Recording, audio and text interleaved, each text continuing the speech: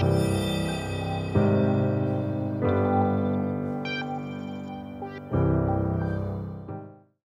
right, we're in the book of Psalms. If you brought your Bible, please open that up to Psalm chapter 8. We did not at all coordinate that song, but as we're singing it, I'm thinking, man, what a perfect song to lead into the psalm that we're going to start off with tonight. Psalm chapter 8. If you didn't bring a Bible with you, grab one from under the seat right there in front of you. If you don't own a Bible, take that one home with you after the service. Psalm chapter 8. O Lord, our Lord, how majestic is your name in all the earth, who have displayed your splendor above the heavens. From the mouth of infants and nursing babes, you have established strength because of your adversaries, to make the enemy and the revengeful cease. When I consider your heavens, the work of your fingers, the moon and the stars which you have ordained, what is man that you take thought of him, and the son of man that you care for him? Yet you have made him a little lower than God, and you have crowned him with glory and majesty. You make him to rule over the works of your hands. You have put all things under his feet, all sheep and oxen and all the beasts of the field and the birds of the heaven and the fish of the sea, whatever passes through the paths of the seas. And he ends as he began, O Lord, our Lord, how majestic is your name in all the earth. It's interesting. This again is a Psalm of David. We talked about the fact that the introduction to the Psalms are an important piece. We are told that it's a Psalm of David. That's for the choir director on the Gittith. Not sure what that is, but the choir director obviously knew at the time. But we look at this, and verse 4 starts off with that, what is man? What is man? And isn't that interesting that basically kind of what you do with that question really kind of sets the course for a whole lot of other things. You know, the world around us, you know, that's this constant thing, trying to get rid of God, trying to put him out of the equation, and what is man? And just where that all comes from and where it's all going, the world would try to convince us that we all came from, you know, the same pond of goo and, you know, grew into the, you know, whatever else, and we all have the same ancestry somehow as plants and everything, but we just somehow got off track a little bit and got into this amoebas and animals and, you know, monkeys and everything else. Eventually here we are, and we've been so good at it that we're sitting at the top. That's what is man. We're at the top of all of this, billions of years and all of that. And it's just crazy. But that's not where David starts. When he gets to that point, he's already laid out for, again, look at where he starts. Oh Lord, our Lord. Now, important little note there. When you see in verse 1, notice Lord repeated twice, but it's two different Hebrew words. Whenever you see Lord in the Old Testament, capitalized every letter like it is there first, capital L, capital O, capital R, capital D, that in Hebrew was just four-letter YHVH, which we call either Yahweh or Jehovah. The fact of the matter is we don't know exactly how it's pronounced. Nobody does. That was such a secret that it wasn't passed along. That's God's name. And it was so holy, they said we couldn't even say it out loud, that his name being so holy. But the neat part about that is that it's the Lord said to Moses, right? When Moses asked what his name was, he says, I am that I am. And we understand that as we move through and we understand who God is, that basically what that says is he is everything that I need. He is everything that I could possibly need in any given situation. We just sang of that. The Bible gives us several names for him at Jehovah Nisi, Jehovah Jireh, Jehovah Sitkanu, you know, all of those things. And it means, you know, they have different meanings. He's our banner. He's our shepherd. He's our healer. He is always there. Just this idea about how awesome God is and his name. That is the first, capital L, capital O, capital R, capital D. But notice it says, O Lord, our Lord. That is the Hebrew word Adonai, and that means our master. We are his servants. He is our master. Jude chapter 4 says he is our only master and Lord. And Jesus made it very clear, you can't have two masters. You can't have two lords. It's either him or it's something else, someone else, ourselves or something else that is master over us. And Jesus says you can't have two because you'll love one and hate the other.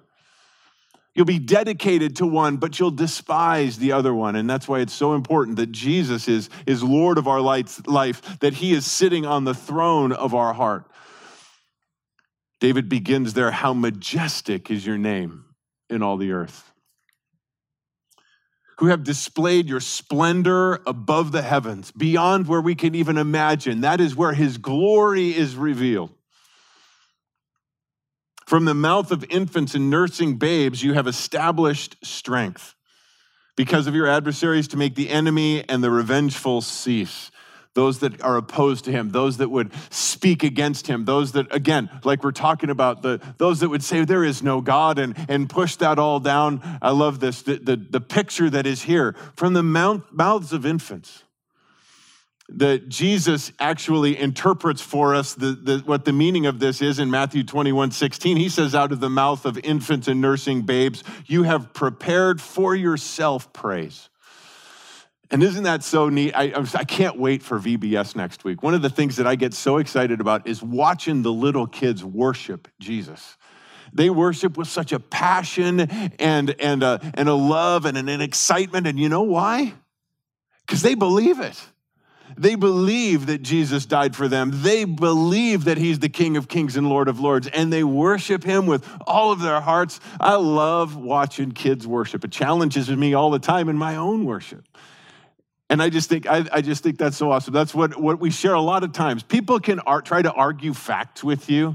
You know, they could say, well, you Christians, you got this. Yeah, how do you talk? You know, the earth is billions of years old. We have all of this proof and all of this other kind of stuff. What they can never argue with is your testimony. And that's what I love. How can you argue with a child that is pouring their heart out in love for Jesus? It just silences all of these critics. We'll just leave it there.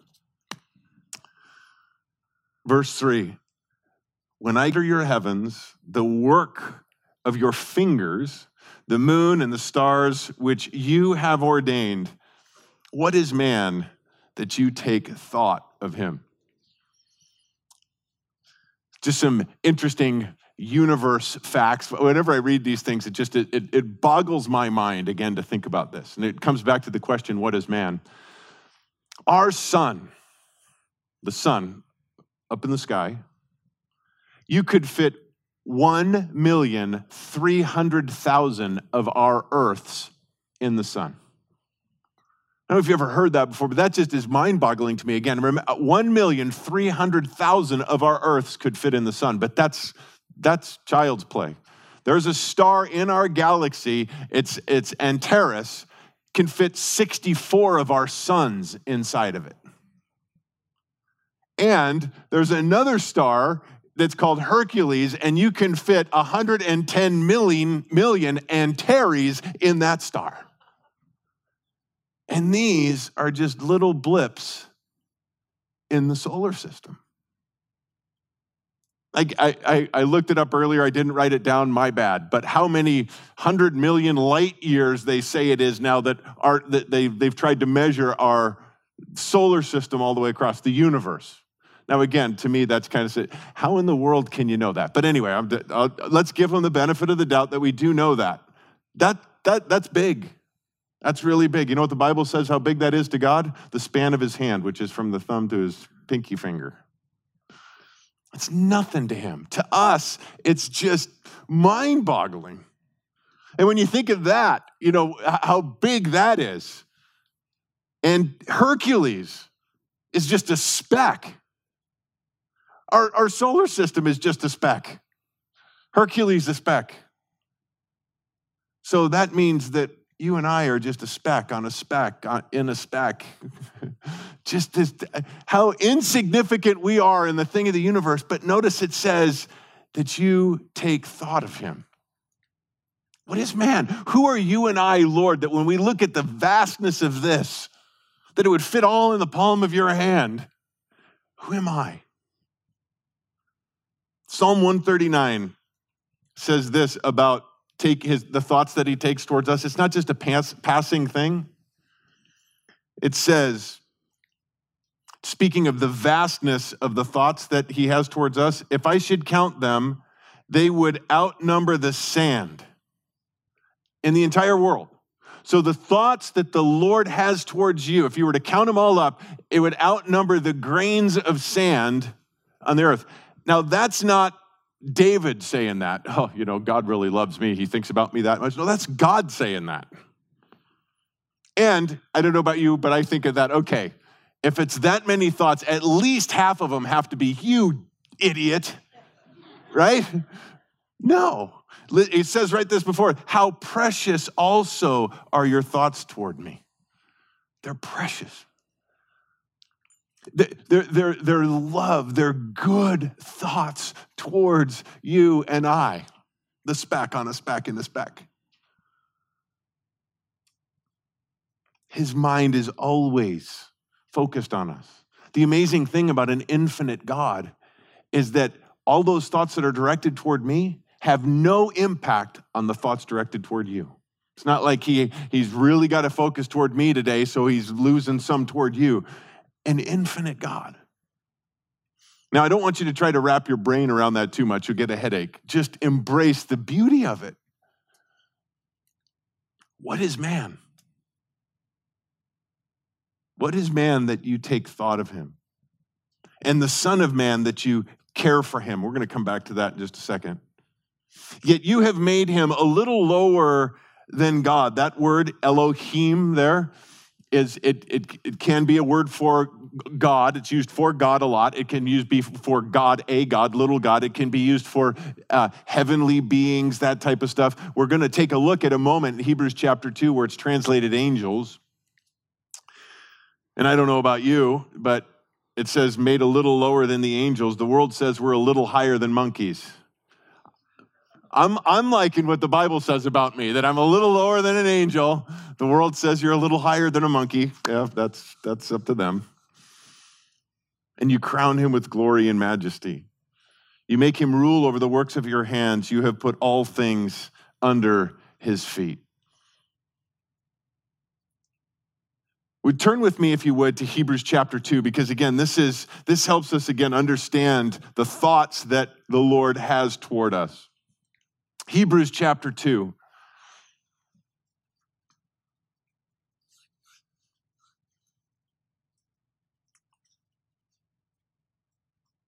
Beginning in verse 5, Hebrews chapter 2, verse 5. For he did not subject to angels the world to come concerning which we are speaking, but one has testified somewhere, and we know where we just came from, saying, what is man that you remember him? Or the Son of Man that you are concerned about him? You have made him for a little while lower than the angels. You have crowned him with glory and honor and have appointed him over the works of your hands. You have put all things in subjection under his feet. For in subjecting all things to him, he left nothing that is not subject to him. Here we see, again, the same thing that is recorded for us in Psalm 8. And we're going to see a beautiful, again, how God puts his plan and his design and his thoughts toward us. First of all, man's design. We saw it a little lower than God in the Psalm, a little lower than angels here. Back in Genesis, all the way back in the beginning, you don't need to turn there. You can later on jot it down if you'd like. Genesis chapter 1. All the way back in the beginning, verse 26, then God said, let us make man in our image according to our likeness. By the way, if anybody ever need proof of anybody of the Trinity or that take them right here. Genesis chapter 1. Then God said, let us make man in our image according to our likeness. Who's he talking to? He can't be talking to the angels. I'll explain that in just a second. We'll see that obviously in just a second. And let them rule over the fish of the sea and over the birds of the sky and over the cattle and over all the earth and over every creeping thing that creeps on the earth. And then now notice verse 27 says, God created man in his own image. In the image of God, he created him. Male and female, he created them. So not in the image of angels, in the image of God. We are created in God's own image. God blessed them, and God said to them, be fruitful and multiply, fill the earth, subdue it, and rule over the fish of the sea, over the birds of the sky, over every living thing that moves on the earth. That's God's design for man, created in his image. And all of his creation, he says, you rule over the creation.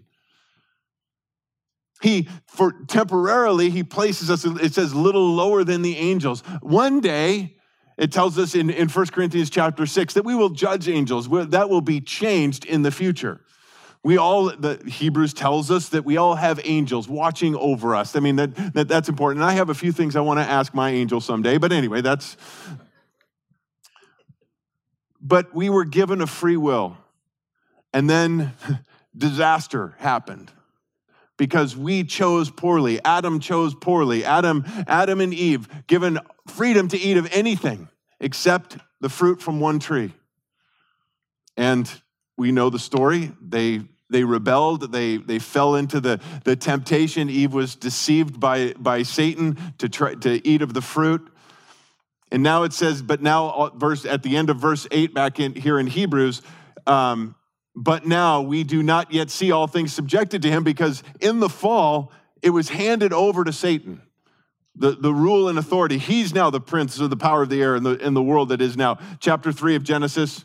Now the serpent was more crafty than any beast of the field, which the Lord God had made. And he said to the woman, indeed, has God said, you shall not eat from any tree of the garden?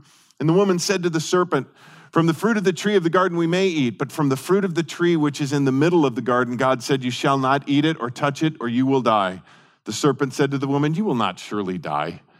God knows that in the day you eat it, your eyes will be opened, and you will be like God, knowing good from evil.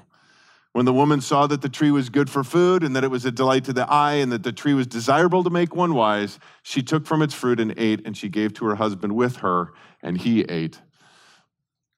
So here we see the fall. God created us in his own image, gives rule and dominion of the earth over to mankind. Man forfeits that. But this is why we're here, to show again the fulfillment of this, because if we read verse 9, notice it says, but we do not see him who was made a little while lower than the angels, namely Jesus. So we see now these verses that are appointed to us as man now fitting into Jesus, Jesus taking that on.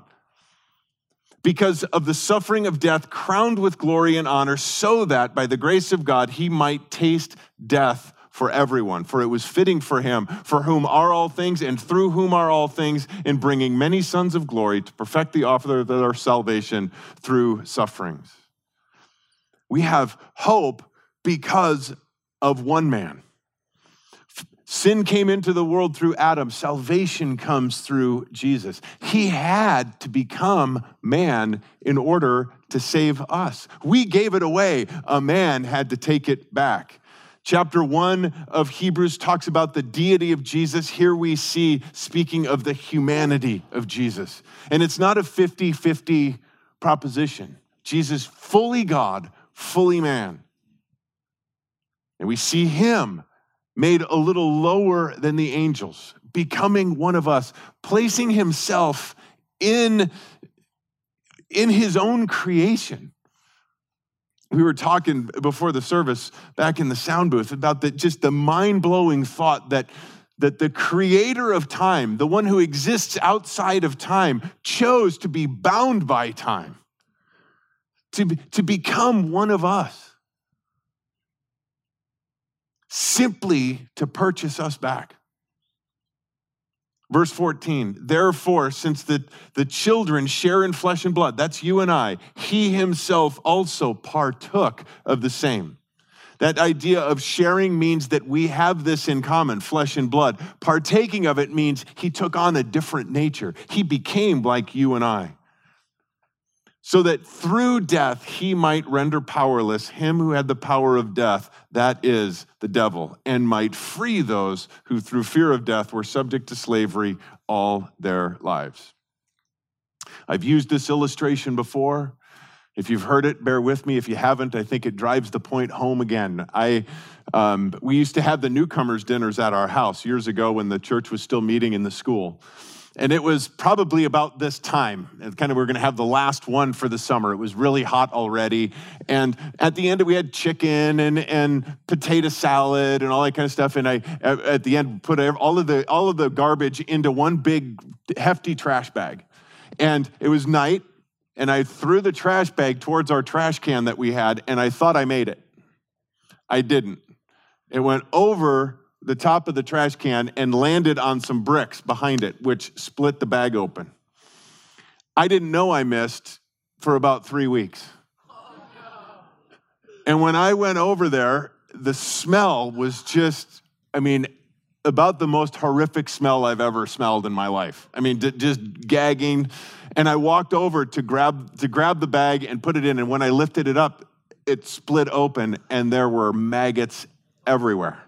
Just, you could just see it. I hope you're not getting ready to go eat, but you could just see them. They're just climbing all over. Now, I want you to imagine for a second. Imagine that I was all of a sudden so overcome with love for those maggots. And I realized that the only way that I could save them from certain death was to become one of them. To forfeit this, to set aside my life to become one of those in that stinking, smelling mess, knowing that when I did, they'd kill me. Impossible, right? That's just beyond our comprehension. Let me tell you, the condescending step that it would be for me to become a maggot is a measurable step. The step that Jesus made to become one of us is immeasurable. I say all of that to say, that's how precious you are to him. The thoughts that he has toward you are innumerable, and they are filled with that kind of love. And if he loves you that much, that he would do that for you, don't doubt his love for you, and don't doubt his care for you and the situations that you're going through and all of that. We go back to our psalm. What is man that you take thought of him? And again, I'm blown away by that. When I think of the love that God has towards us, that he would have those thoughts toward us. O Lord, our Lord, how majestic is your name in all of the earth. One last thing on that, we saw, again, the design that God had for us, the disaster that sin brought. We see Jesus as our deliverer, but you know what our destiny is? We're going to rule and reign with him one day. He's going to come. There's going to be a day when he's going to come and he's going to make it all right. The world is going to be a place where there's no more crime, there's no more sin, and we're going to rule and reign with him. Who is man? Who am I? What an amazing God we serve, amen?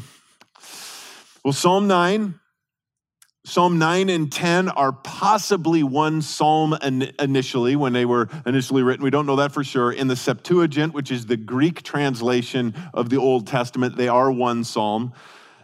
There's enough evidence either way that, they're separated in ours, so we'll keep them separated, but there's some evidence that they may have been together. Notice for the choir director on the Muthleben, if you're looking for an instrument for your children to play, there's one.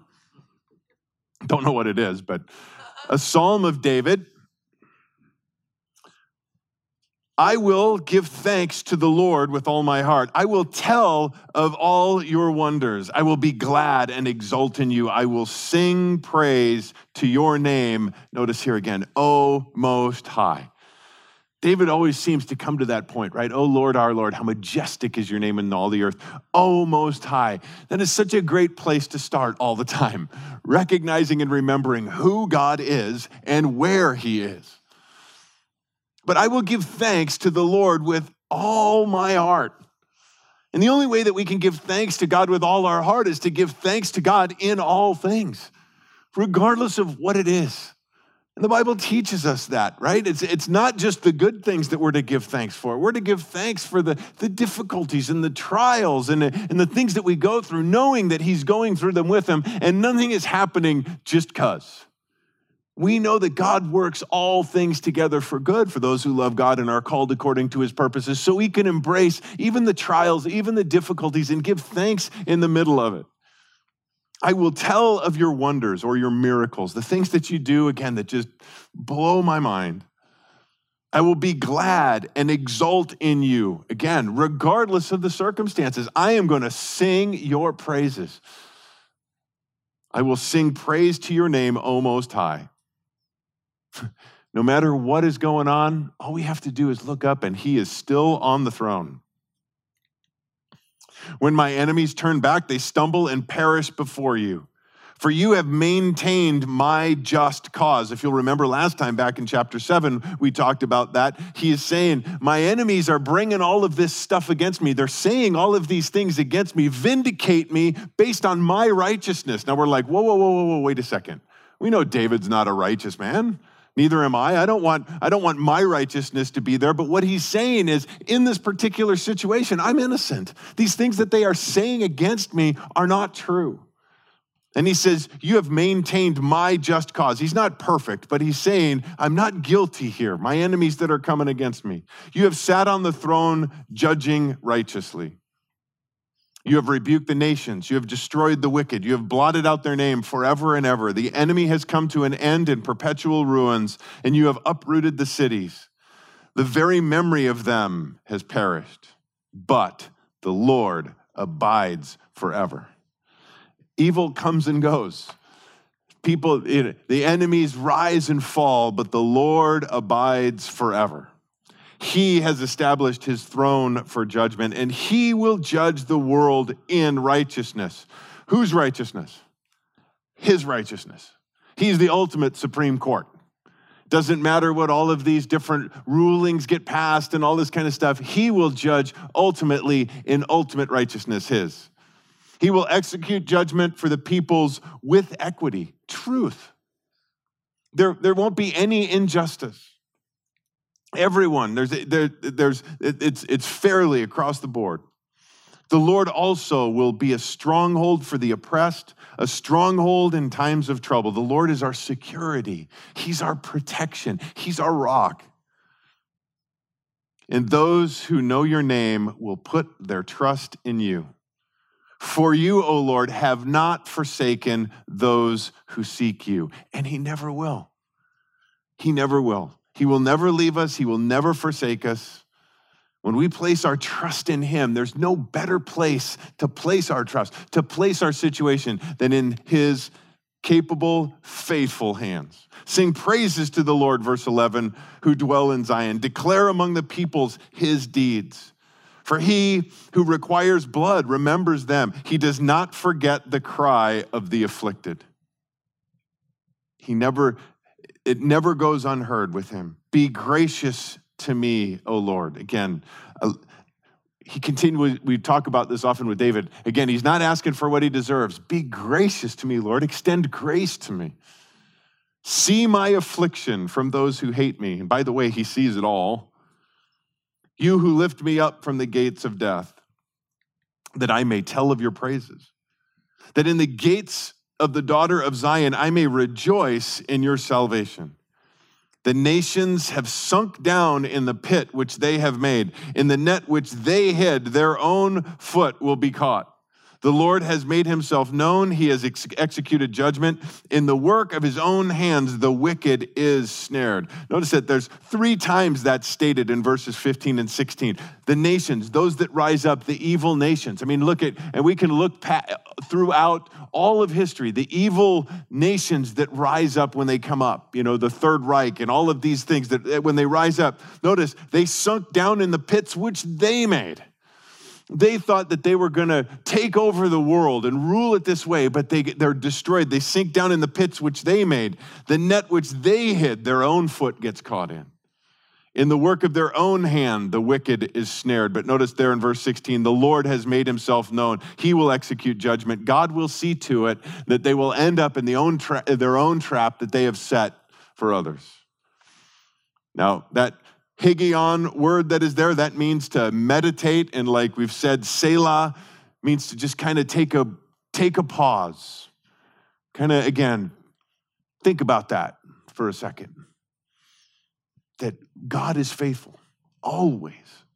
And no matter what evil seems to be rising and seems to be getting away and seems to be running unchecked, look throughout history, and they always fall. Eventually, they always fail. God will see to that. The wicked will return to Sheol or to hell, even all the nations who forget God. For the needy will not always be forgotten, nor the hope of the afflicted perish forever. Now, the needy will not always be forgotten. That's kind of he's using a phraseology there. It's not mean like they're forgotten for a little bit, but then God goes, oh yeah, and goes back. They're never forgotten. But there are times when we go through, and we'll see that as he starts off the next psalm, where it feels like, God, did you forget about me? And what he's saying there is that time is short. That time will not go on forever, even that feeling, because he will make it known, obviously. Arise, O Lord, do not let man prevail. Let the nations be judged before you. Verse 20, put them in fear, O Lord. Let the nations know that they are but men. Again, there we come back to it. What is man? We think we're at the top of it all. We've made it to the top of the heap. We're the king of the hill. No, Lord, remind them, you're the creator. You're Almighty God. We're just man. We're just a speck on a speck and a speck. Psalm 10, as I mentioned, some believe that these are connected. Kind of picking up again where they're, why do you stand afar off, Lord? Why do you hide yourself in times of trouble? And he's going to spend the next several verses speaking of the wicked, those that do seem to run amok and get away with everything. This morning was reading in Psalm 73, and again, that reminder that it's so easy for us to look around in the world and say, man, all of these evil people, they don't have a care in the world about God, and they just seem to be getting away with it. Here we see that same type of idea, but the Lord isn't standing afar off. He's not hiding himself. There are times when we're in the midst of trouble, that we're crying out to God, and it feels like he's not there. But we know, based on the promise of his word, that he is. And we find ourselves asking that. I know I do. Why, Lord? Why is it in this moment when I feel like I need you the most that I feel you're the farthest away? And it's during those times, I believe, that it's his desire that we would just simply draw closer to him, that we would find ourselves right at his feet and receiving everything that we need there. The enemy would like us to believe that it is that he's distanced himself, that he's pushed away, but don't believe that lie. But as I mentioned, now the verses, he turns toward the wicked. He says, in pride, and notice that's the key to all of this. We'll see it as it kind of works its way through. Pride. That's the sin that got everything going in the beginning. That's what caused Satan to fall and all of the other angels' pride. They wanted to be like God. And it's the same temptation that got Eve to bite in, no pun intended, that you could be like God. Pride. In pride, the wicked hotly pursue the afflicted. Let them be caught in the plots which they have devised. We just looked at that back in chapter 9. For the wicked boasts of his heart's desire, and the greedy man curses and spurns the Lord. The wicked in his haughtiness of his countenance does not seek him. All his thoughts are, there is no God. Foolishness, that we could look around and say, there is no God. Again, we just talked about the expanse of the universe. One of the things that's cool about living in the desert or close to the desert, you go out in the middle of the desert and you can see it all lit up. Some friends of mine and I used to have a houseboat on Lake Powell that we had a timeshare on, and we'd go out there once or twice a year. And I tell you what, you get out into the middle of Lake Powell, you get away from every other light source, miles and miles and miles away. And we're on this houseboat on the lake, and the stars and the moon are so lit up in the middle of the night, reflecting off the water, you'd think it was the middle of the day. And you could it's just magnificent. Now, there's only a certain number of possibilities that It's always existed. It's always been there, but nobody believes that. No scientist worth anything believes it's always existed. So it either had to come from nothing, that makes sense, or it had to create itself, or someone or something had to create it. I mean, those are really the only three options if it hasn't always been there.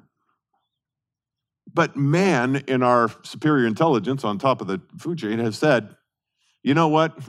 If there's a God, I'm accountable to that God, so I don't want to admit that there's a God that created all of this, so it had to come from nothing. Or that it created itself. I mean, just insane. But here we see this, the pride, the boastfulness, the greed, the haughtiness, all their thoughts are, there is no God. Because if there's a God, I'm accountable to that God. His way prospers at all times. Now, that's not true. But again, when we look around, sometimes we can buy into that deception, right? That, man, they never seem to get bit by anything. Everything seems to be going well for them. Your judgments are on high out of his sight. They can't see. They don't that the Lord is over it all. As for all his adversaries, he snorts at them. He doesn't pay any attention to them. He says to himself, I will not be moved. Throughout all generations, I will not be in adversity. Again, boastful pride. His mouth is full of curses and deceit and oppression. Under his tongue is mischief and wickedness. He sits in lurking places of the villages and the hiding places. He kills the innocent. His eyes are stealthily watch for the unfortunate. He lurks in a hiding place as a lion in his lair. He lurks to catch the afflicted. He catches the afflicted when he draws him into his nets, taking advantage of less fortunate people, just looking for ways that he can get over on people, even to the point of killing them, as it's showing there. He crouches, he bows down, and the unfortunate fall by his mighty ones. He says to himself, God is forgotten, he has hidden his face, he will never see it. Again, pride, arrogance. And here's David's cry. Arise, O Lord, O God, lift up your hand. Do not forget the afflicted. Why has the wicked spurned God?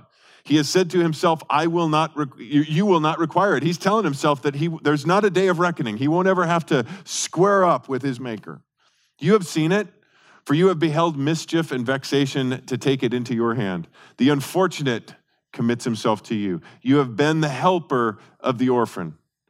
So he's coming on behalf of those who are being taken advantage of by the others. And he says, break the arm of the wicked and the evildoer. That means render them harmless. Seek out his wickedness until you find none. The Lord is king forever and ever, regardless of what the evil man might think. Nations have perished from this land. O Lord, you have heard the desire of the humble or the afflicted. You will strengthen their heart. You will incline your ear to vindicate the orphan and the oppressed, so that the man who is of the earth will no longer cause terror. Again, the prayer there again is, Lord, intercede on behalf of those who can't help that themselves. Be the help to the helpless, the father to the orphan. Psalm 11, for the choir director, a psalm of David. In the Lord I take refuge. Now he's that statement in the beginning again. Here's the Lord, capital L, capital O, capital R, capital D, Yahweh, calling on the name of the Lord. Again, our strength, our rock. He is my refuge. I will take refuge in him. Now, his response then is, because he's obviously getting advice from someone, and we don't know the background of this. Some of the Psalms, like we've said, we get a little background as to what's going on in David's life. We don't know here, but it would sure seem that he's being pursued. He's gotten a threat of some kind of tip that's coming that his life's in danger.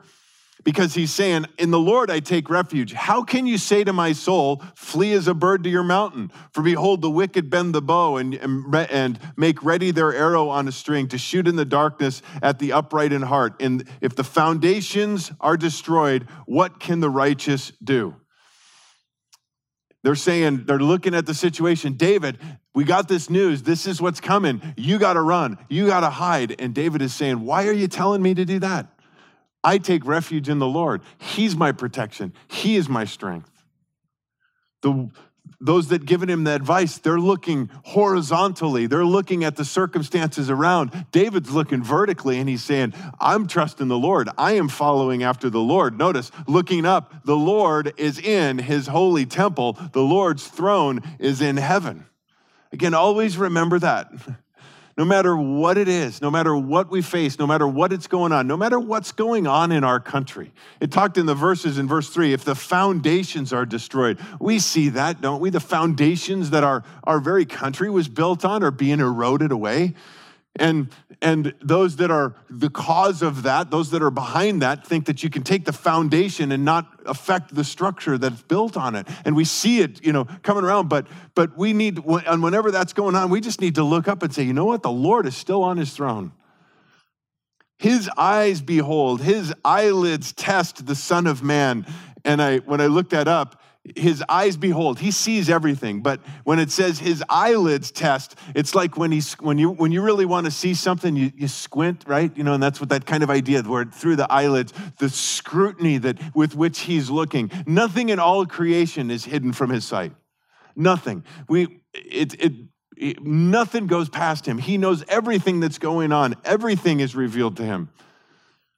The Lord tests the righteous and the wicked. And the one who loves violence, his soul hates. Upon the wicked, he will rain snares. Fire and brimstone and burning wind will be the portion of their cup. For the Lord is righteous. He loves righteousness. The upright will behold his face. Again, we see all of this stuff that is going on all around us, our country and everything, and it's a great country. All the things that are wrong with the United States right now, it's still the best thing going. But it grieves us as Christians when we see these things that are happening. And we need to understand that, again, our God is in control. He has not relinquished his throne. And he has an eternal purpose in mind. It doesn't matter what the world says their plans are. His plan trumps all of that. His plans, his purposes, his power.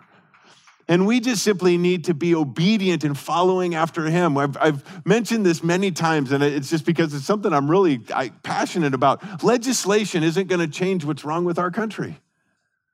Passing laws isn't going to change what's wrong with our country. The only thing that's going to fix our country is Jesus. When we share the gospel with people and people get born again and revival spreads, that's what's going to change our country. That's the foundation. I don't care what anybody tries to tell you. That's the foundation our country was built on. And that's been, again, everywhere we go, that's trying to erode that. It's trying to pull it away. It's trying to, and if we're not careful, we can be like the ones in verses 2 and 3, because I get emails. And I actually changed one of my email accounts because I got tired of getting them from Christians talking about, we got to run, we got to do this, we got to hide, we got to, blah, blah, blah, all this kind of stuff. No, we don't. We got to look up. Our help comes from the Lord. That's, that we need to go to him, and then we need to tell the world. We don't have a whole lot of time left, but it's not a political thing. It's a spiritual thing. And it's just a matter of revival. Look again as it finishes up. For the Lord is righteous. He loves righteousness. The upright will behold his face. Guys, one day, we're going to look him face to face. If we keep following after him. Well, let's stop there. I don't think we have time to jump into 12. We'll pick that up. We'll pick up there next time. Let's pray. Lord Jesus, thank you. Thank you for your word. Thank you that you are the living word. And as we looked at tonight, the amazing thing is, though we are just a tiny little speck, Lord, your love and your thoughts toward us are immeasurable and undescribable. Lord, we thank you for that love. And Lord, my prayer is for anybody here tonight or anybody watching online who is doubting that love, is going through a situation, a difficulty, a trial, and wondering where you are, why it is that you're standing away or that you're hiding yourself. Lord, would you just again reveal to them how much you mean to them? The fact that you would step off your throne in heaven, that you would become one of us, that you would expose yourself to everything that we endure, that you would do it without sin, and that you would take your sinless life and exchange it on the cross for our sin-filled life so that we can know that you love us, so that we can know that we have eternal life. Thank you for your faithfulness. Thank you for your goodness. Thank you for your love. In Jesus' name we pray. Amen. Amen. God bless you guys. Have a good rest of the week.